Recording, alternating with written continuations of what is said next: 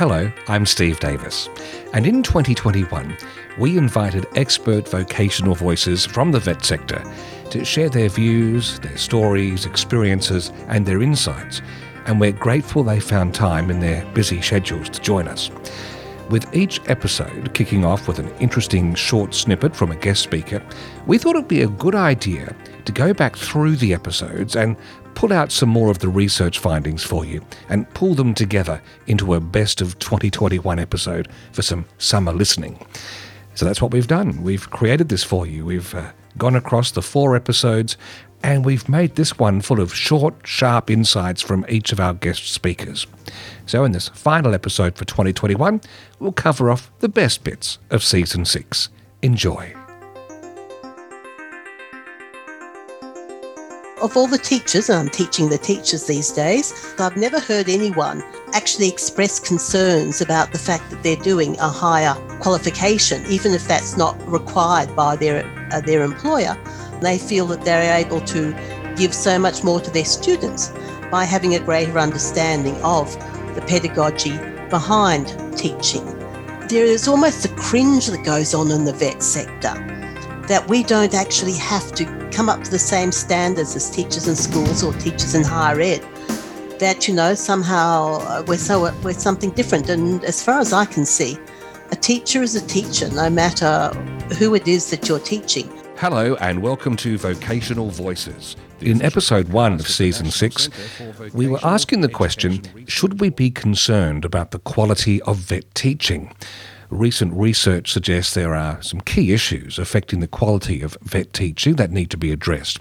These include entry-level requirements, limited career pathways, workforce casualisation, and lack of support for professional development. The NCVER report, Building Capability and Quality in Vet Teaching, Opportunities and Challenges, reveals that these issues affect the recruitment of capable vet trainers with industry experience in the high-demand skills, particularly in regional areas, and impact on the quality of vet teaching. In the episode, we spoke with NCVER Managing Director Simon Walker, educationalist and researcher Lyndon Simon, whose voice we just heard a moment ago, and Vet Development Centre CEO Martin Powell about what helps build capability and quality in vet teaching.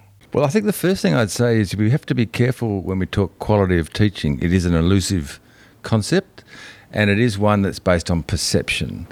So the information we have through our surveys is from the Student Outcome Survey, which talks about a range of things and requests a lot of information from students, one of which is about their perception of their training experience, including their perception of the quality of the training and the teacher.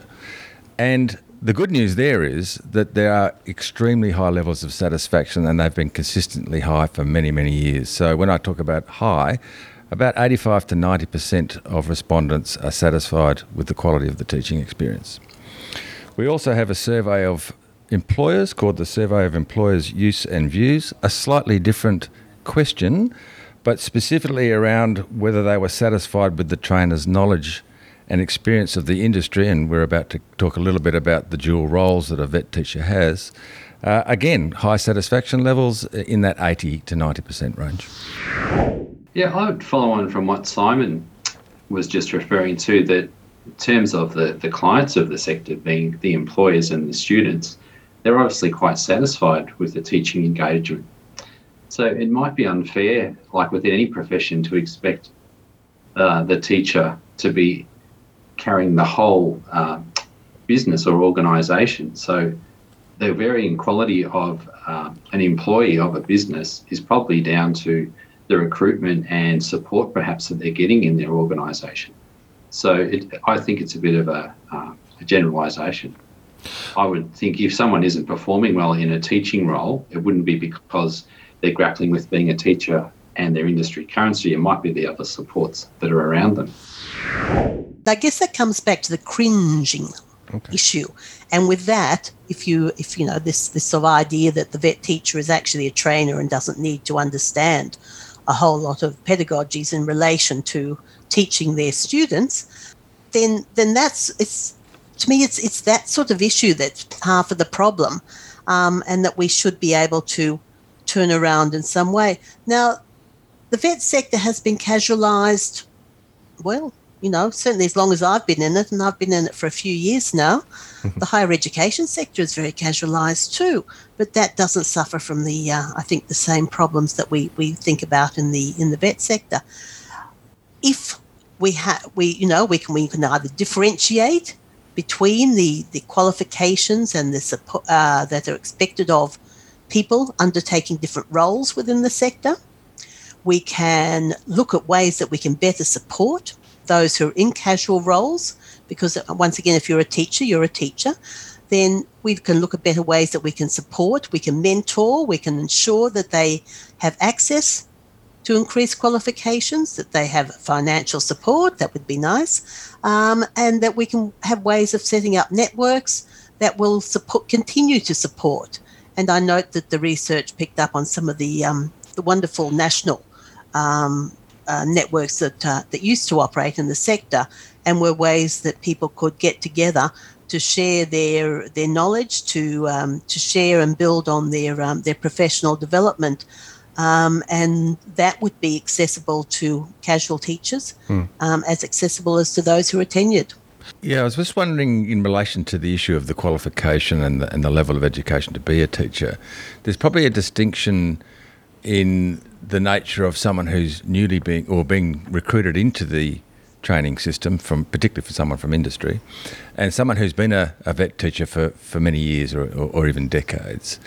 And with the training and assessment qualification, one of the requirements was that every 5 years you had to update that qualification for a new version. And I think, and I'm actually kind of posing this to both Linda and Martin, is that there's a lot of resentment to someone who's been teaching for 20 or 30 years to have to continue to requalify as a mandatory requirement of their teaching credentials, when as far as they're concerned, they've been doing the job, they know what they're doing, and they're having to be forced back into this. And that was one of the reasons, rather than completely replace the previous qualification, it was decided to add 2 units because of that known resistance and resentment to actually having to do that qualification again.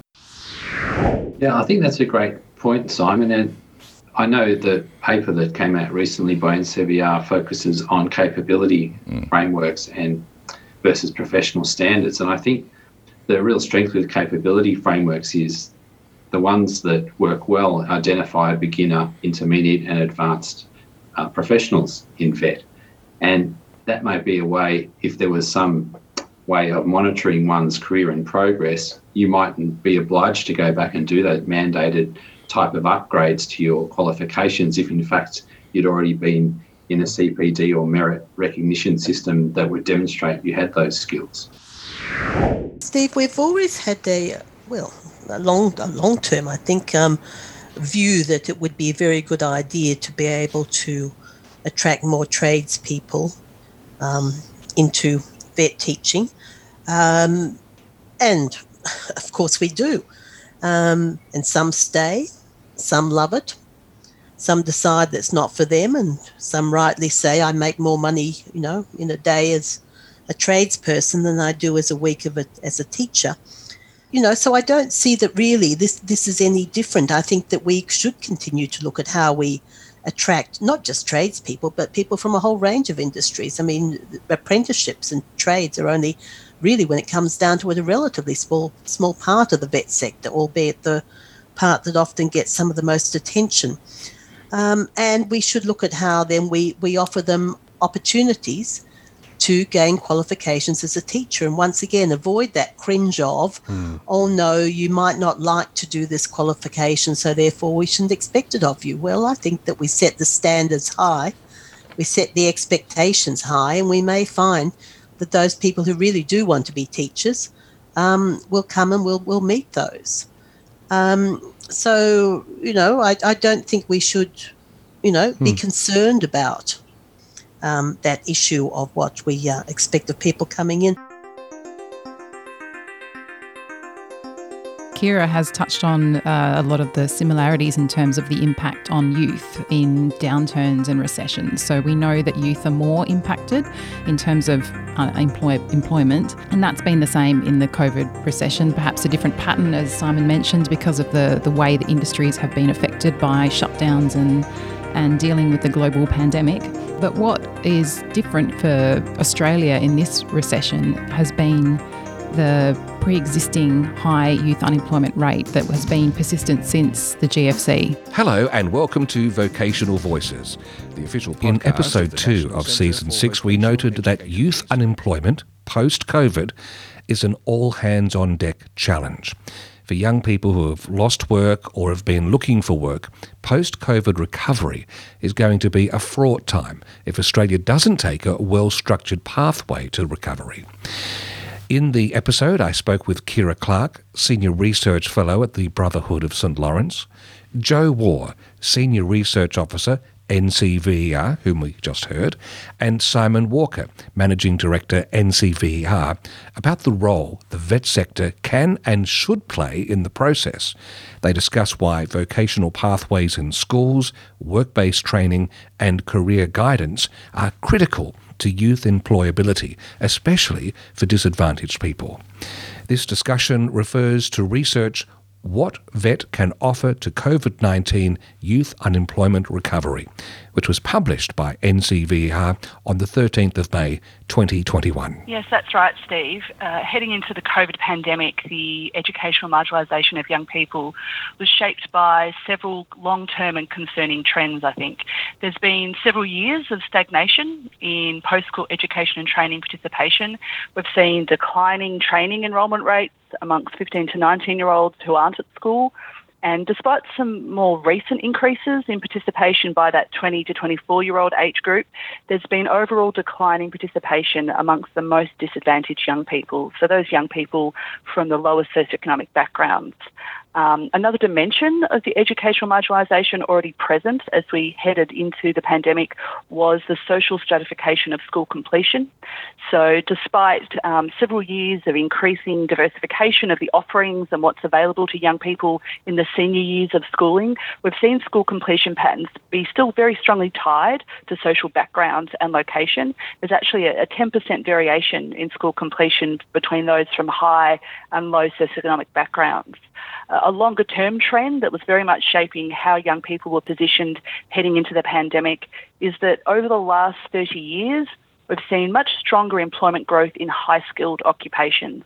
For example, occupations that require a bachelor degree or higher accounted for 45% of total employment growth over the last 30 years, compared to only 9.4% employment growth for those jobs that require a Certificate 1 or secondary education.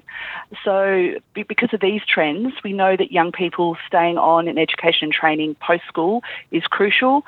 But what we actually saw coming into the pandemic, when it comes to those young people who have turned to VET, completion rates have remained quite stubbornly low, sitting at or around 50% for 15 to 19 and 20 to 24-year-olds.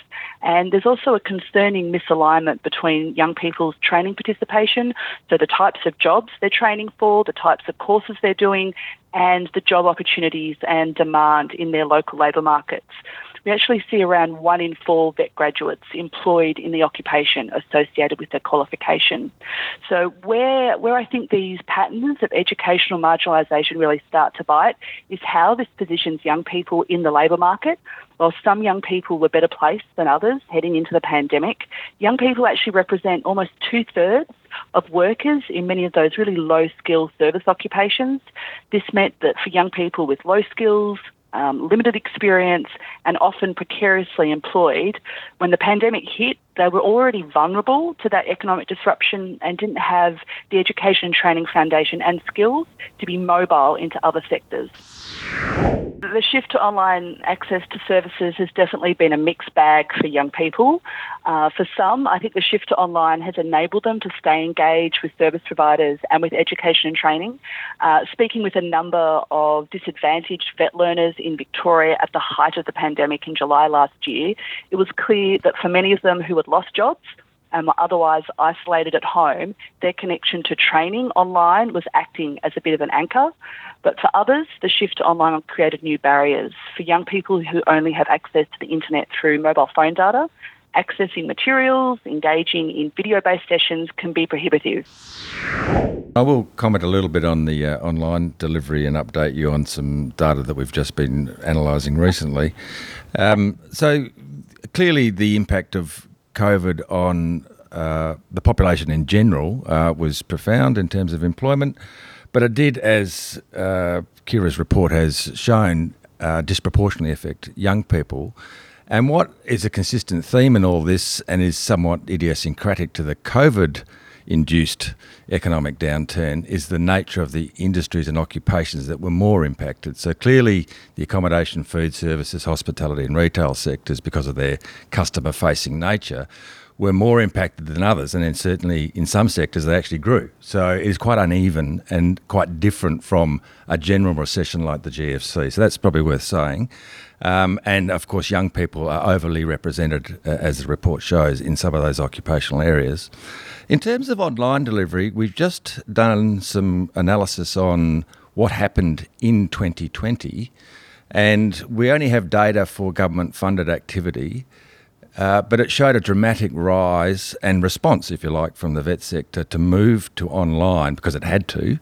But I think we need to differentiate between those people who already have a disadvantage, and the online learning doesn't necessarily suit those people. So in the broad, the assistance that needs to be provided, whether it's education or other assistance for people from a disadvantaged background, tends to have to be more personalised. And I think that everyone would intuitively understand that. Yeah, I think that Kira has touched on a lot of the similarities in terms of the impact on youth in downturns and recessions. So we know that youth are more impacted in terms of employment, and that's been the same in the COVID recession, perhaps a different pattern, as Simon mentioned, because of the way the industries have been affected by shutdowns and dealing with the global pandemic. But what is different for Australia in this recession has been the pre-existing high youth unemployment rate that has been persistent since the GFC. Coming into COVID, we had if you might call it a pre-existing youth unemployment issue. In doing this research, I started to look at the vet approaches and policies that have worked to address those who are vulnerable to youth unemployment. Yeah, so vocational pathways in schools can provide young people with a taste of different careers and open their eyes up to the possibilities. Often, if we're talking about disadvantaged youth, they can have very narrow views of what's possible and what's out there for them. So having the opportunity to do some vocational training while they're at school just gives them a broader sense of what's out there for them, raises their aspirations, and instills in them the kind of intrinsic drive to seek something new. We didn't see a lot of immediate labour market benefit from some of the vet in schools or vocational pathway in secondary school participation. So I think it's really interesting in the way that it's framed as more about giving young people a chance to be exposed to the different types of job pathways that are available, to get a taste, as Joe said before, rather than as a direct ticket for entry to a specific occupation.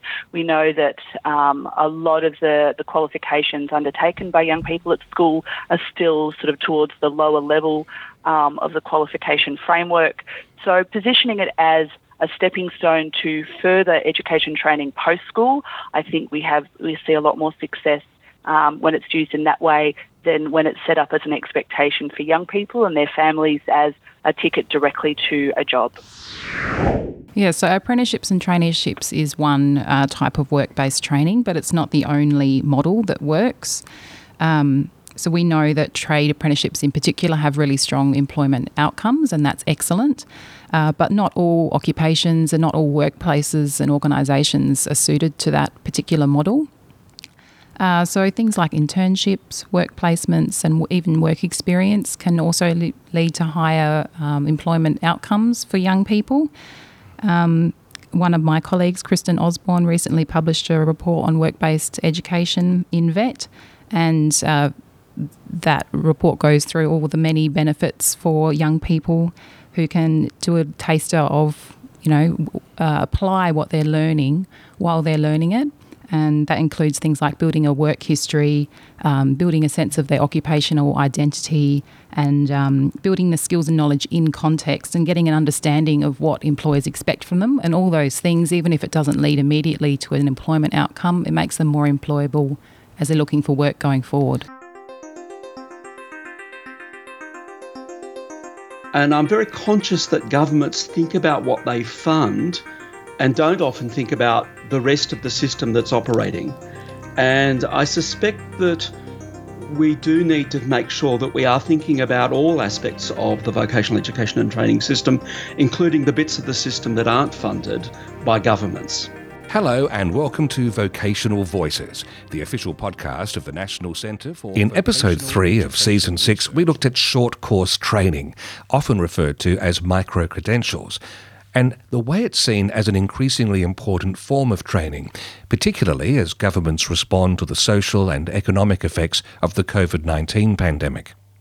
In the episode, I spoke with Brian Palmer, private consultant and author of An Analysis of Micro-Credentials in VET, we just heard from Brian a moment ago, and Simon Walker, Managing Director, NCVER, about the different interpretations and definitions of a micro-credential, why so many students pursue enrolments in subjects not part of a nationally recognised program, and why a majority of activity in this space is privately funded. The discussion largely draws from An Analysis of Micro-Credentials in VET, which was published by NCVER on the 3rd of June 2021. Yes, a very good question, Steve, and I think... yes, there are some areas of different interpretations, but at one level, a micro-credential is really just a contemporary name for something that's always been around.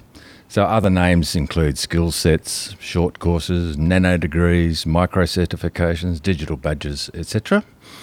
And perhaps to note that there is one new form of micro-credential that came into existence, if you like, last year, which was the introduction of micro-credentials at undergraduate level, and they've referred to as undergraduate certificates. Otherwise, shorter forms of training have been around for a long time.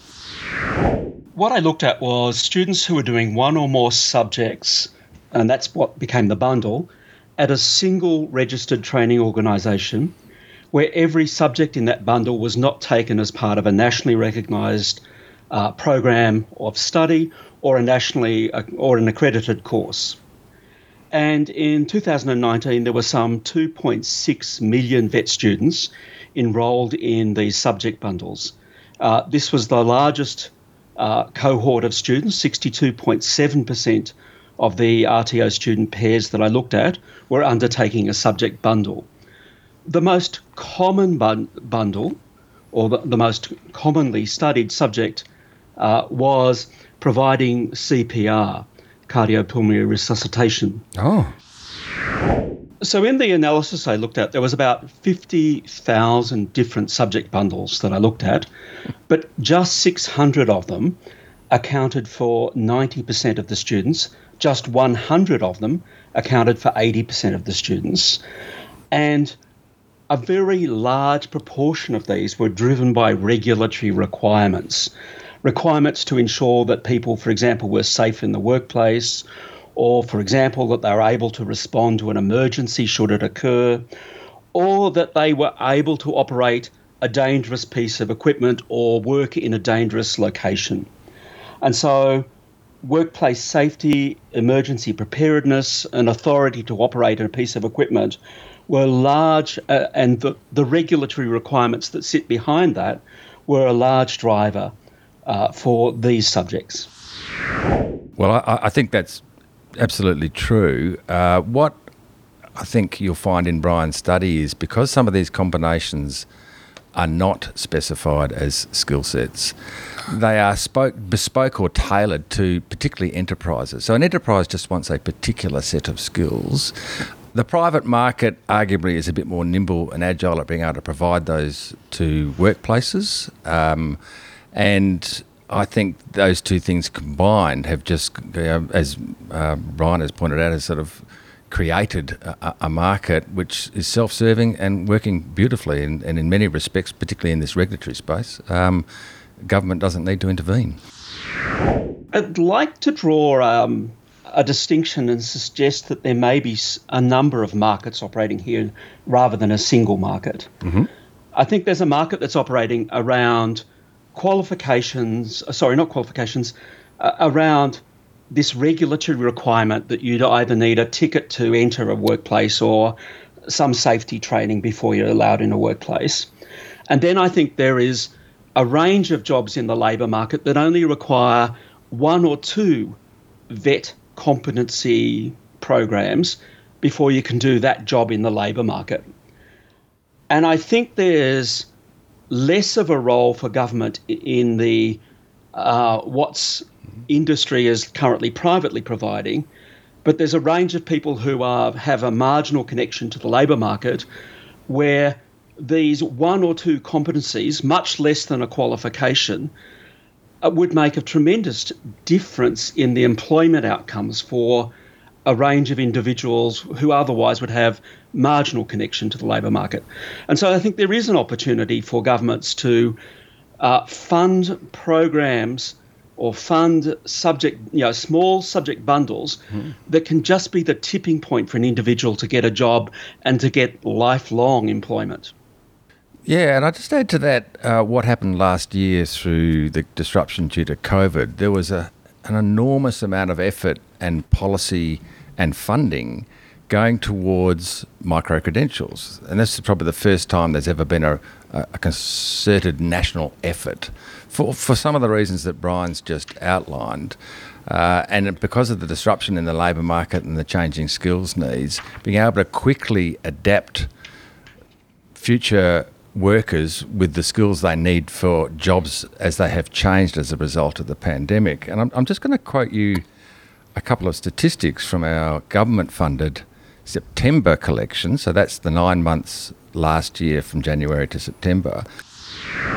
I think governments can do that, but I think there's also a risk of, at the moment, 93% of the subject bundles I looked at were privately funded. I think that's the number. There's a risk that if government becomes increasingly involved, it ends up having a cost shift to government. Right. And so I think if it does something, it needs to think about targeted intervention, particularly where it would have the most impact. And that's why I think people with marginal connections to the labour market might be the place. Or, in the context that Simon was just talking about, the very unusual when very unusual circumstances such as the pandemic occur, there may be a time, points in time when very different interventions are needed because things are so different to the usual. It was the one thing that intrigued me was, as I was saying before, those people who have marginal connection to the labour market, possibly a qualification might be beyond them at this point in their life, but there are job opportunities where just one skill or one subject from vocational education and training would make the world of difference in their capacity to engage with the labour market. And I think there's a real opportunity there to increase labour market participation through targeted interventions. Yeah, and if I could just add to that another cohort, which are people who are already in the workforce.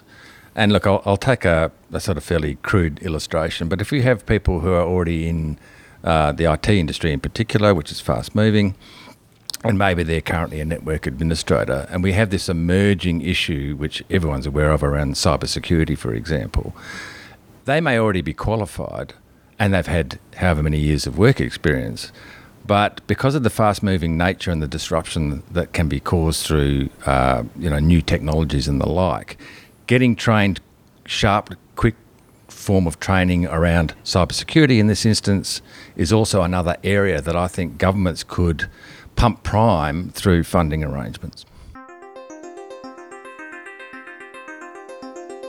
You cannot win the education argument on its own politically.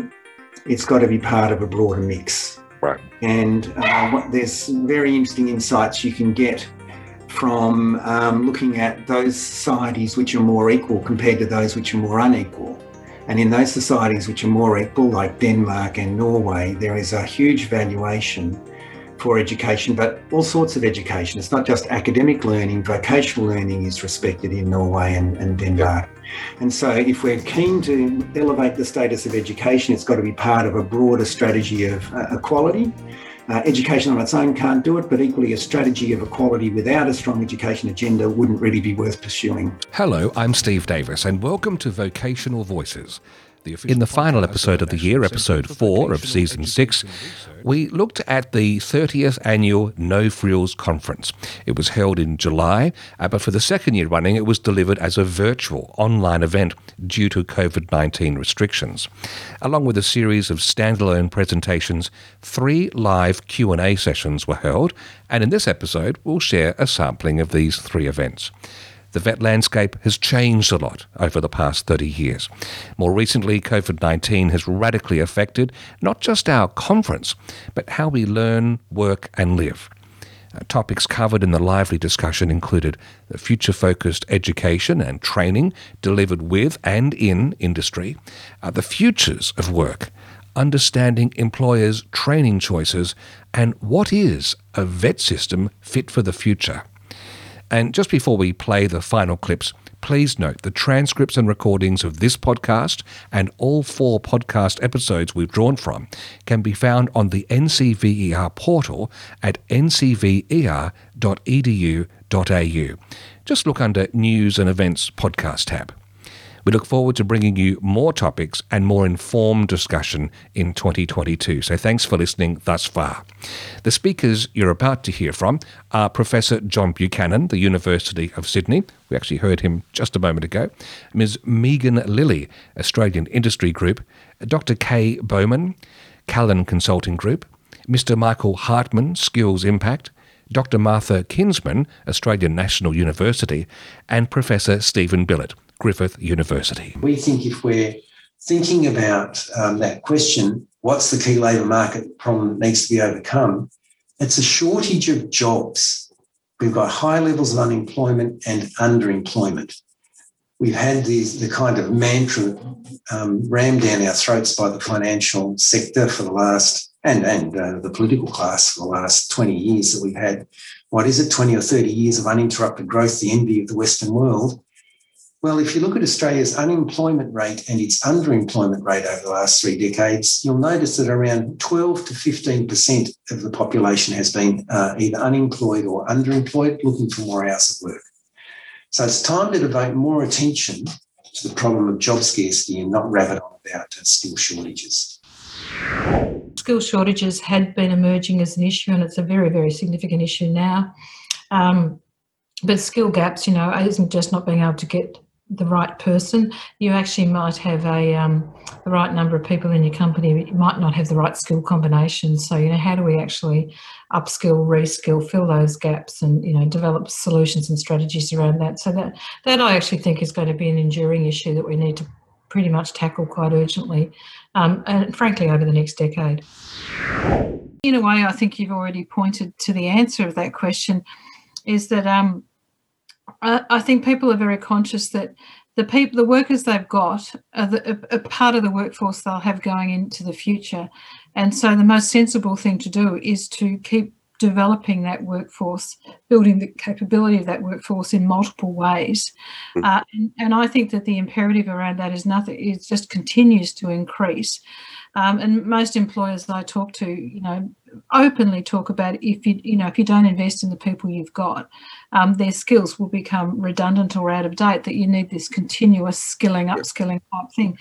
Now, bear in mind that we're in extreme skill shortages at the moment. So there is a great premium on bringing, young people or recent graduates into the workplace, I think this survey results points to that there's more effort required there to help them on that transition. Yeah, I've done a lot of work on workforce planning, and I think the big thing that's paralysing the way we do this in Australia is that there's a deep attachment to linear thinking and gap analysis, where we say, this is what we expect the projected demand to be, this is what we've got on the supply side, what's the gap, how do we fill it? The history of workforce planning is the history of the failure of that way of thinking. Let's be quite clear. I mean, it's just essentially, you can do it okay in the short run. You might be able to predict stuff out for 6 months, 12 months or so. I think if we're interested in taking these ideas forward in the workforce planning space, I think it's better to think about planning for workforce development. It's about building up the institutions that give you the capacity to adapt. Now, there's a lot of vocational education and training reform going on in the National Recognised VET system. I'm very aware of most of this. I have yet to read and digest it all in detail. We know that skill sets, and I prefer that term in VET, skill sets, and then we know that within that there's capital S skill sets, those that are identified in training packages, and then there's small s skill sets, as we have come to call them, which are combinations of units of competency which individuals put together and decide to do. Both the small s and the capital S skill sets, of course, lead to a statement of attainment, a clear certification that we've had in the VET system for some time, which is nationally recognised because they're doing parts of, if not a full, nationally recognised qualification. If we want nationally recognised VET to be used by employers, then we need to be clear about how it relates to their specific needs, and we need to provide them carefully individualised training information. They do not want to hear about the complexities of the terminology inside VET or any of those sorts of things, and they generally are not very agreeable to having a RTO come along and try to sell them a product, even if it's nationally recognised training. They would prefer for the promotions to be responsive to their needs, and they're looking first to see whether that provider understands their needs. Well, at the moment, we are in a reform environment, and if you go into the Department of Education, Skills and Employment website and click on Skills and Training, click on Reform, there are the proposals there right now for qualifications reform. So the ministers, state and federal ministers, have agreed that we need to reform the way qualifications actually operate in Australia. So we've got an environment now and we've got an opportunity. Yeah. And in that opportunity, the website also states that one of the ambitions of this reform, a priority, is to streamline and simplify and reduce duplication. And I've worked with industry and I've experienced their resistance to duplication because they say someone communicating in a hospital and deemed competent cannot communicate on a building site. So we want our own unit. So what I'm actually proposing is an existing role for industry, but a new role for training providers in coming up with national statements that say this is what a training provider should do, and the regulator to regulate against those training standards, not against occupational standards. Because one of the realities in the real world is a training provider, there are some things that can be trained and there are some things that can only be learnt in the workplace. And when a training provider has been asked to deliver an outcome of something that can only be done in a real life working environment, it results in some very significant challenges. An open knowledge-based curriculum paradigm cannot exist as a subset of the national skill system, however configured. Rather, that skill system, which might continue in part to follow the principles of CBT, would be just one component of a broader further education sector, within which it would coexist with a range of other educational purposes and curriculum approaches consistent with the broad objectives and standards set out in the Australian Qualifications Framework. Personal curriculums then are essentially pathways of experiences individuals have across their lives, including, and perhaps centrally, their working lives. These are shaped by the educative experiences I've mentioned in schools, workplaces, and community, and how individuals elect to engage with these experiences and learn from them. It's important to always remember that educational experiences are nothing more or less than an opportunity, an invitation to change. And it's how people take up that invitation which is central to the learning outcomes. So we might, for instance, think about changing the AQF rather than a hierarchical arrangement, knock it down, have it horizontal and see how people progress across there. So what we're trying to do is, because I think it's important because so much of the data that's gathered, for instance, when we had this organisation called Skills Australia, their remit was only to look at the learning that occurred within AQF recognised programs. All of the learning that you've had, Stephen, across your work life and people listening would sit outside of that. Yep. So what we're trying to do is capture that. And a way of explaining it, I think, is this concept of the personal curriculum, our own personal yellow brick roads. Yes. And just like Dorothy, we meet interesting characters along the way, but unfortunately, Emerald City changes, and it's maybe we don't get there, maybe we do for some. The Dutch system, for instance, is far more horizontal than hierarchical, and there's lots of movements across, and you can progress across different levels of tertiary education, from early levels of vocational education through to the academic programs within the academic universities. They have applied and academic universities. They have pathways that are sort of very horizontal you can move across, whereas hierarchical. So it's some of these structures which allow movement and mobility, but also, as you're saying, recognition of prior learning is important. Yep. However, we often find that the recognition of prior learning is problematic because there's very rarely a good fit between people's experience and the requirements of the courses. It's never quite a knit like that. But there can be, an openness to how some of these arrangements can be undertaken. And I think one of the ways in which we can achieve that is having more locally based decision making. So less top down, more decisions made at a local level to support it. Vocational Voices is produced by NCVER on behalf of the Australian Government and state and territory governments, with funding provided through the Australian Government Department of Education, Skills and Employment. Transcripts and recordings of all podcast episodes can be found on the NCVER portal at ncver.edu.au. Just look under the News and Events Podcasts tab.